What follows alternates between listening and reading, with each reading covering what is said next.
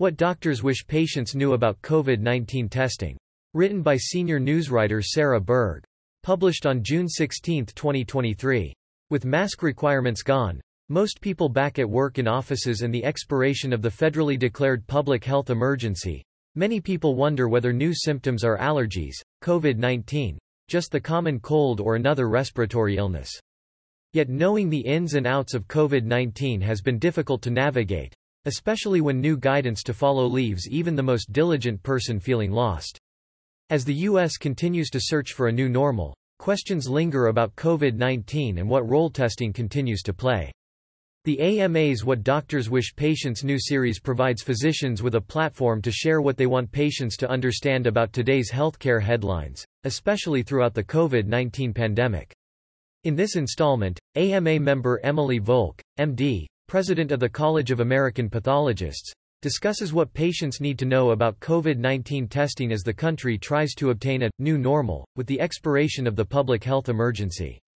Dr. Volk is also an associate professor of pathology at the University of Louisville School of Medicine, and vice president of pathology and clinical laboratories for the University of Louisville Health System. At-home tests require care. Dr. Volk frequently gets asked about when the at-home test is a better choice than a hospital laboratory or reference laboratory polymerase chain reaction (PCR) test, which detects the presence of the SARS-CoV-2 virus. A COVID-19 at-home test is an antigen-based test. It is not as sensitive or specific, meaning it doesn't work quite as well as the PCR test done in a laboratory, Dr. Volk explained. However, its convenience factor makes up for a lot of its deficiencies. The fact that you can actually test yourself and get a reasonably accurate result within about 20 minutes can be very, very powerful, she said. It's very important, though, if you use those tests at home, that you treat them with the respect that they deserve. When you're doing a COVID-19 test at home, make sure you are actually reading the instructions, paying full attention, taking away any distractions, the doorbell ringing, your phone beeping and so on, and give this your full attention, Dr. Volk said. There's an at-home test for flu and SARS-CoV-2. In February, the Food and Drug Administration, FDA, authorized the first over-the-counter at-home combination test for the flu and SARS-CoV-2 from Lucira Health, a California biotech company. The at-home test can detect and differentiate between influenza A and B and SARS-CoV-2. It is authorized for anyone 14 or older for self-collection, or adults can use it for children 2 years or older.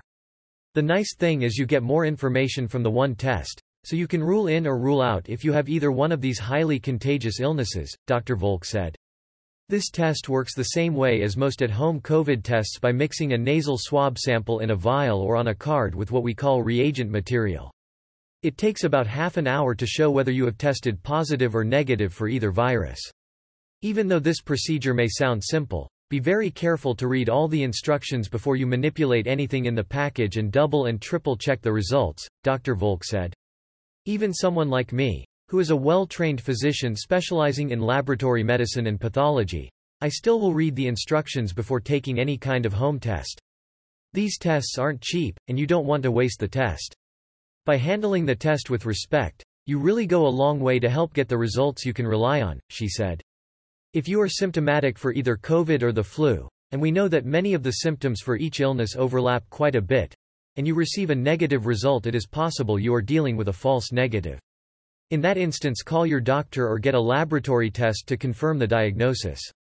Testing helps sort out symptoms. It is important to use these tests in a way that will be impactful, said Dr. Volk. For example, testing yourself after you've been in a high-risk situation can be useful. Although the tests are more accurate for patients who are symptomatic, it can be helpful to try to sort out the difference between, do I have seasonal allergies? Do I have a common cold, or do I have COVID-19? She said. That at-home test can be helpful in that situation. Take a test before large gatherings. There are a lot of different situations where people are testing these days, said Dr. Volk. Certainly, if you're symptomatic and you think you've had a possible exposure, you should be testing. Also, we are seeing businesses and events testing folks with the rapid test, in addition to asking for proof of vaccination and booster, to keep group situations even more safe than they would otherwise be, she said.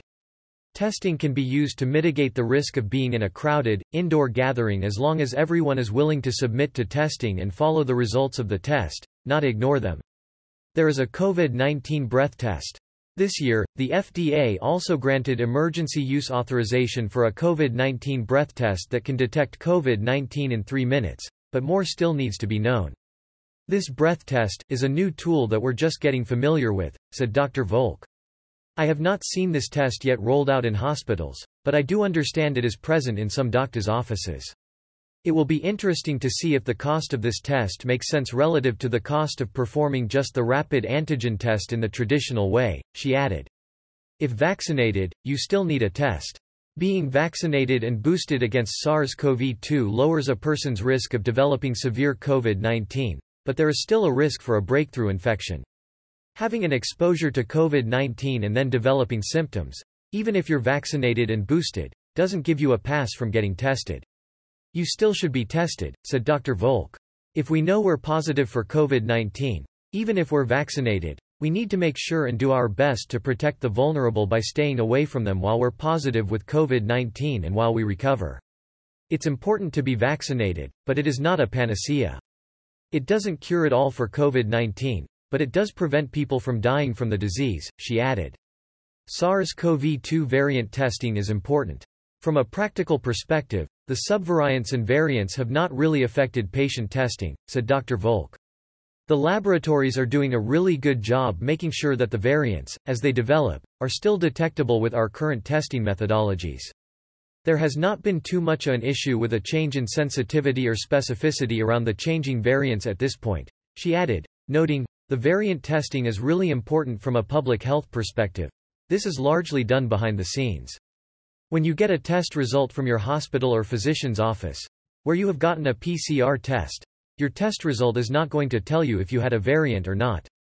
That is information, again, that the public health teams are using to track the virus evolution, Dr. Volk explained. Testing is part of the new normal.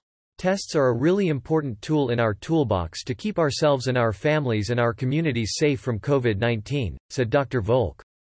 In Louisville, Kentucky, we've got all kinds of lovely allergens floating around in the air that make my nose run constantly, and occasionally will make me feel tired. These are symptoms that you can see if you have COVID-19, she added.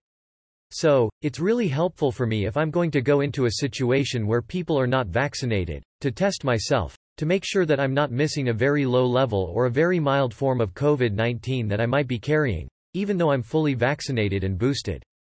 For those who are not vaccinated, or who may be vaccinated and immunosuppressed who have other risk factors for whom antivirals may be an appropriate intervention, knowing for sure what's causing symptoms that mimic a cold or flu can make a difference in the therapy that they seek, not to mention the directions they're going to want to follow about staying away from others, Dr. Volk said. If test is positive, tell your doctor. It's a great idea if you come up positive for COVID-19 to let your doctor know, said Dr. Volk.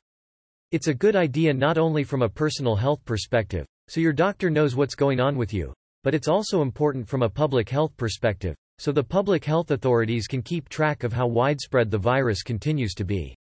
If a patient takes an at-home test and it comes up positive, calling your doctor's office within that same day, or maybe early the next day, depending on how late it is a good idea, she said, noting that your physician can help determine your eligibility for effective antiviral treatments such as Paxlovid. If you're having symptoms that are more severe that you can't manage by yourself at home, I would recommend heading to an urgent care center or an emergency room. Pay attention to personal exposure. Negative test results are important pieces of information, just like positive test results are, said Dr. Volk. Just like any other piece of medical information, you've got to take it into the whole context of what's been going on with that person. For instance, if I have symptoms and I have been at a nightclub a couple of days before or the night before, and I'm suddenly not feeling great, and I get a negative at-home test, I'm probably going to want to go get a laboratory PCR test to follow that negative test up because my risk of exposure to COVID-19 is high, she added. Now, if I have been by myself, I haven't had any visitors for several weeks and I suddenly start feeling crummy, and I take the test and it comes up negative, I probably am going to feel a little better that I don't have COVID-19. Everyone who's using that at-home test really needs to take into account the personal circumstances about their relative risk, Dr. Volk said. Some may need to test more frequently. If you're using the test in a prudent fashion, testing as much as daily may be appropriate for people who are in certain high-risk situations, Dr. Volk said. If you are talking about potentially being around others who are unvaccinated because they can't be, or they chose not to be, and you have a high risk of carrying COVID because you're out in the world and so forth, testing daily may be a good option if you have access to those tests, she added. Don't test to get the result you want. It's important to not test to get the result you're looking for, Dr. Volk said. That means, if you come up positive with a rapid at-home test and you really want to go to that wedding with your family in the coming weekend, testing yourself until you get a negative probably doesn't make sense. You probably need to follow the information that you got from that first test and stay home from that wedding, she added. The intention around the use of testing is actually fairly important.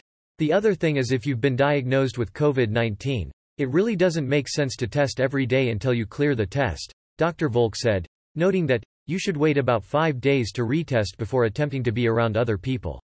False negatives can happen. With any variant, someone could show up with a negative test for the first 2 days of symptoms, potentially, and then turn positive maybe on the 3rd or 4th day, said Dr. Volk. That's always a possibility, depending on how many of the virus particles they are shedding in their upper respiratory tract, their nose or their mouth if they're doing a saliva test. The advice has been to wait 5 to 7 days of symptoms before testing in some cases. I'm not sure that's necessarily the thing to follow always, she said, noting, we're seeing folks who are coming up positive within a day or two of having symptoms.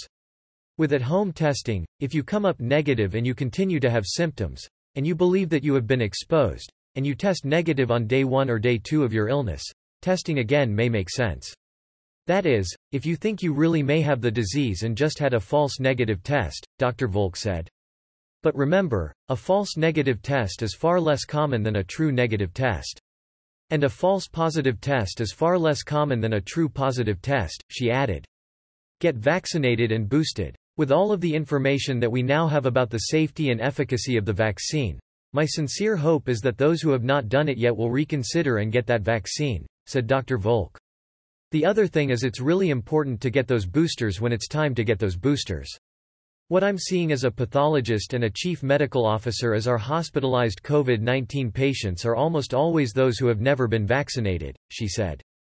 It's tragic to watch folks become so ill that a machine needs to breathe for them. In some cases, they die from this illness, when it really was preventable.